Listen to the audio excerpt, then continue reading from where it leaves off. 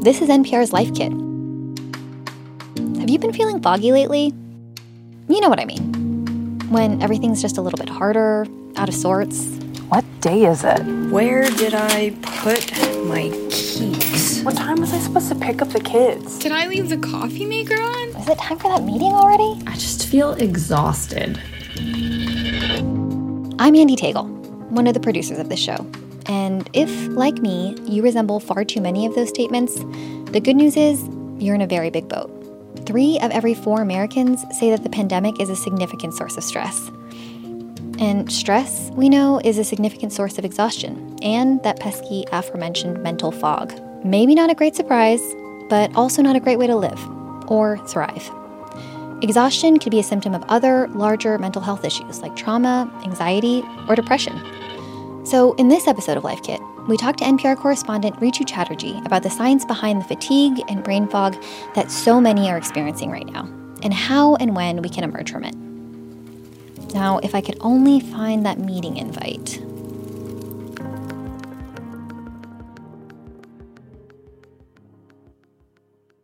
So, Ritu, I know that your reporting has shown that lots and lots of people have been feeling exhausted. And I know that I can certainly attest to that. Before we started this conversation, I wasn't quite sure what day it was, what time zone I was in.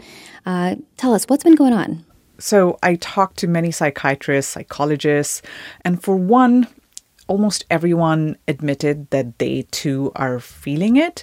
And they said that it's one of the top complaints that they're hearing from their patients, this kind of, exhaustion where you just can't sort of pinpoint what it is, but you're feeling more tired than you've ever felt. What usually goes along with it is this sort of, inability to concentrate, be as productive at work. So it sort of spans a spectrum, but it's kind of very similar threads of exhaustion, fatigue, this mental or brain fog that people are experiencing right now.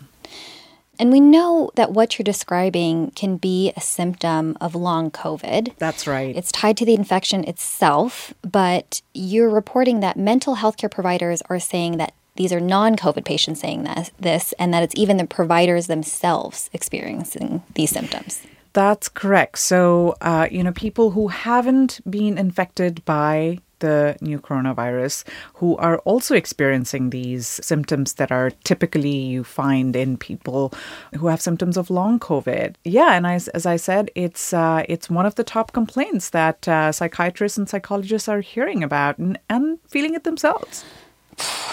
Okay, Ritu, I'm not going to lie, this doesn't sound great. We all just have a great big fog rolling in. What's going on here? Just this general pandemic malaise for everybody? Yeah. So, when you think about what the pandemic has done, we've all, to some greater or lesser degree, have been worried about the safety and health of ourselves, friends. So, for example, I spoke to the dean of Boston University's School of Public Health, Dr. Sandro Galea, and he told me this is partially also a reaction to the trauma of the pandemic. The definition of a trauma is an event that threatens people's sense of safety and stability. So we've all been traumatized to some extent. All of these things have caused almost everybody to have higher stress levels, right? Our work lives have changed. And that sort of, living for more than a year in this chronic stress is also what's causing this sort of fatigue and malaise. Lynn Bufka, who's a psychologist with the American Psychological Association, says this about what chronic stress does to us. We also know from other research that people will talk about fatigue as something that they experience when they're feeling overstressed. So it's an experience that happens when people are feeling stressed or anxious or depressed. That exhaustion, fatigue can be part of that. For many people, the pandemic has been an ongoing source of stress.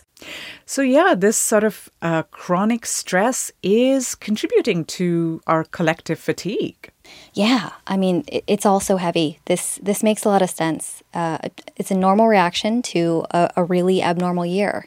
But do we know exactly how stress leads to the fatigue and to the fogginess?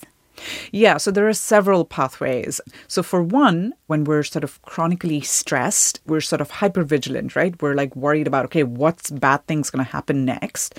When you're vigilant, so your increased vigilance, your body basically uses more energy, and that for over a year, your body has been using more energy being vigilant. Obviously, that leads to kind of this feeling of tiredness. And then chronic consistent stress also causes low-grade inflammation. Here's psychologist Elissa Epel from the University of California, San Francisco. We have this inflammatory response when we're feeling severe states of stress that can last. It's subtle, it's low grade, and it can absolutely cause fatigue and worse mood. That is just so interesting to me. This worry expends all this extra energy, and it's just causing us to be more tired, and we can't do other things. That's right. And what about stress and sleep? That's a great question, Andy. I don't know about you, but I've been sleeping worse, especially in recent months, and not just because I have a little baby at home. It turns out that most Americans are sleeping too much or little. That was the finding of a recent survey by the American Psychological Association. And not getting the same quality of sleep does make us more tired. And we know that chronic stress affects sleep. And that is certainly another pathway by which stress causes tiredness. Oh, absolutely. You don't want to talk to me in the morning if I have not had a good night's sleep. That's right. So you mentioned stress and vigilance. I mean, doesn't anxiety make us vigilant too? Does that contribute to the exhaustion, the lack of focus, the fog? Absolutely. So studies show that, the pandemic has caused symptoms of anxiety to go up here in the US. So I spoke with psychiatrist Jessie Gold at Washington University in St. Louis, and she says anxiety evolved for a reason, to protect us and our ancestors from threats in the environment. We evolved as creatures, as people that run from predators in the animal kingdom, right? To have anxiety as a way to predict threat and run from threat. And we know also from previous research that exhaustion is one of the symptoms of anxiety. I mean, it makes a lot of sense, but this makes me feel sad feelings, Ritu. This makes me feel sad things. When can we expect to bounce back? When can we lift this cloud? The good thing here is what we know from tons and tons of research into kind of how people react to mass traumas. So things like, terrorist attacks or a natural disaster. We know that over time, the vast majority of people will bounce back. So there's tremendous human resilience in us.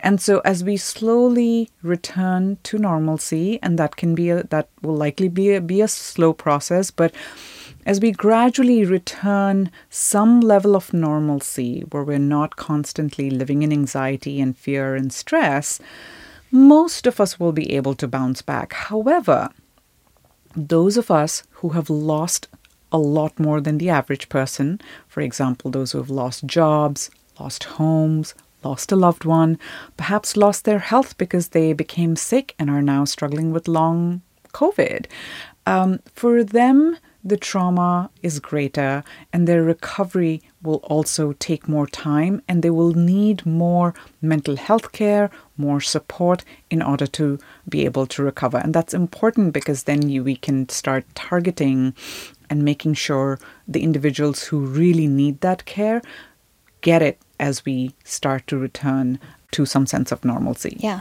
I mean, that makes a lot of sense. And it's also really good to remember and to remind ourselves that even if the forecast is sunnier for some of us, even if some of us are feeling more normalcy, we should make sure to look around and remember that some people are going to need more help than others. Okay, what about in the meantime? How can we cope? Let's talk about some strategies for lifting the fog, for walking out of the fog before we're back to quote-unquote normal, if we're ever back to quote-unquote normal. So firstly, make sure you're accessing sort of the usual bucket of coping strategy. So for example, exercise, being outside, getting exposure to nature, healthy eating. Maybe you can go see friends and do an activity with friends, and social support is a big buffer against trauma and stress. But that's sort of the usual bucket of coping strategies. One of the things that I heard from psychiatrists is that people who have relied on sort of whatever coping strategy are finding that they aren't working for them anymore. So if that's the case, try and change it up a little bit. So if you used to walk and that's not recharging you anymore, try biking. Another psychiatrist that I talked to, she and her family just, they live in Baltimore and they just took a 3-day trip to her parents' place in West Virginia. It wasn't a big, exciting trip, long travel. It was just a 3-hour journey. But they went there. It was a change of scene. They didn't have their usual sort of daily tasks and they were able to just relax, share meals, read, and do anything else that recharges them. So a change of scene definitely helps. Sure. I mean, we've been at this for over a year, so it's probably time for some variety. Even if you are doing the right things, I imagine just, shaking the dust off a little of your now old pandemic routine is probably a good idea. Exactly.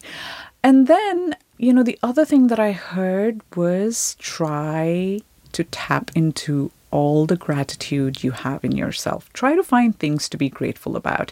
We've all had, to greater or lesser degree, a very tough year, very unusual, abnormal year. And it's absolutely okay to mourn what you've lost in that time, acknowledge the stress and trauma and grief from it, but find things to be grateful about, because research shows that gratitude journaling, for example, and finding gratitude does have a positive impact on our mood. I'm all for that. Never mad at some gratitude. When is it time to seek professional help? So if you're really having trouble functioning, where getting through your day-to-day activities has become really hard, you're struggling to get out of bed, definitely seek help. But even otherwise, what I heard is there's no bad time to seek help and find, a professional mental health care expert to talk to.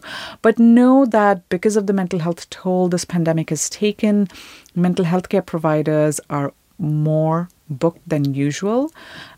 So it may take you even longer to get an appointment than in non-pandemic times.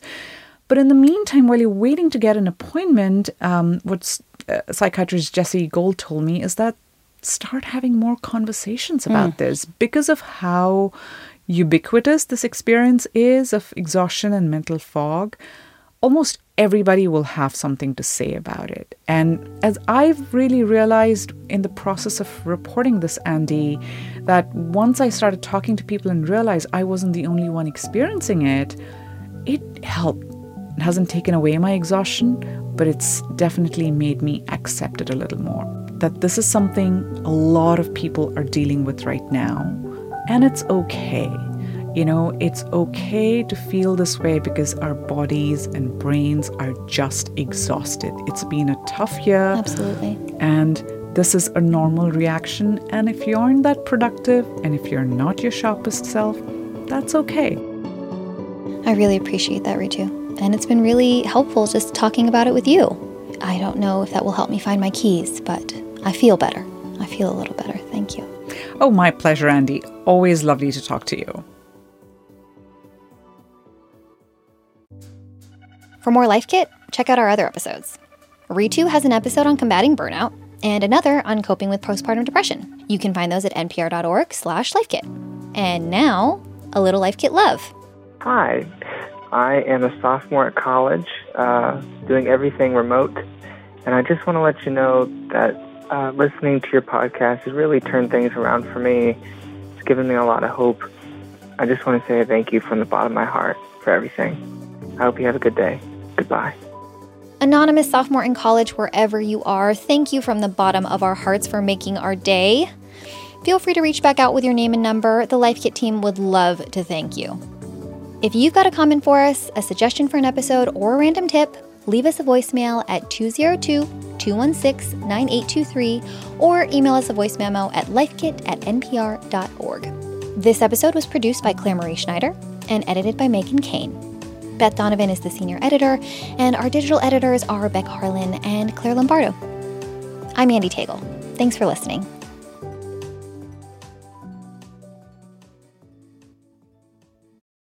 I'm Yowei Shaw. I'm Kia Miakanatis. We're the hosts of the NPR podcast, Invisibilia. You can think of Invisibilia kind of like a sonic blacklight. When you switch us on, You'll hear surprising and intimate stories. Stories that help you notice things in your world that maybe you didn't see before. Listen to the Invisibilia podcast from NPR.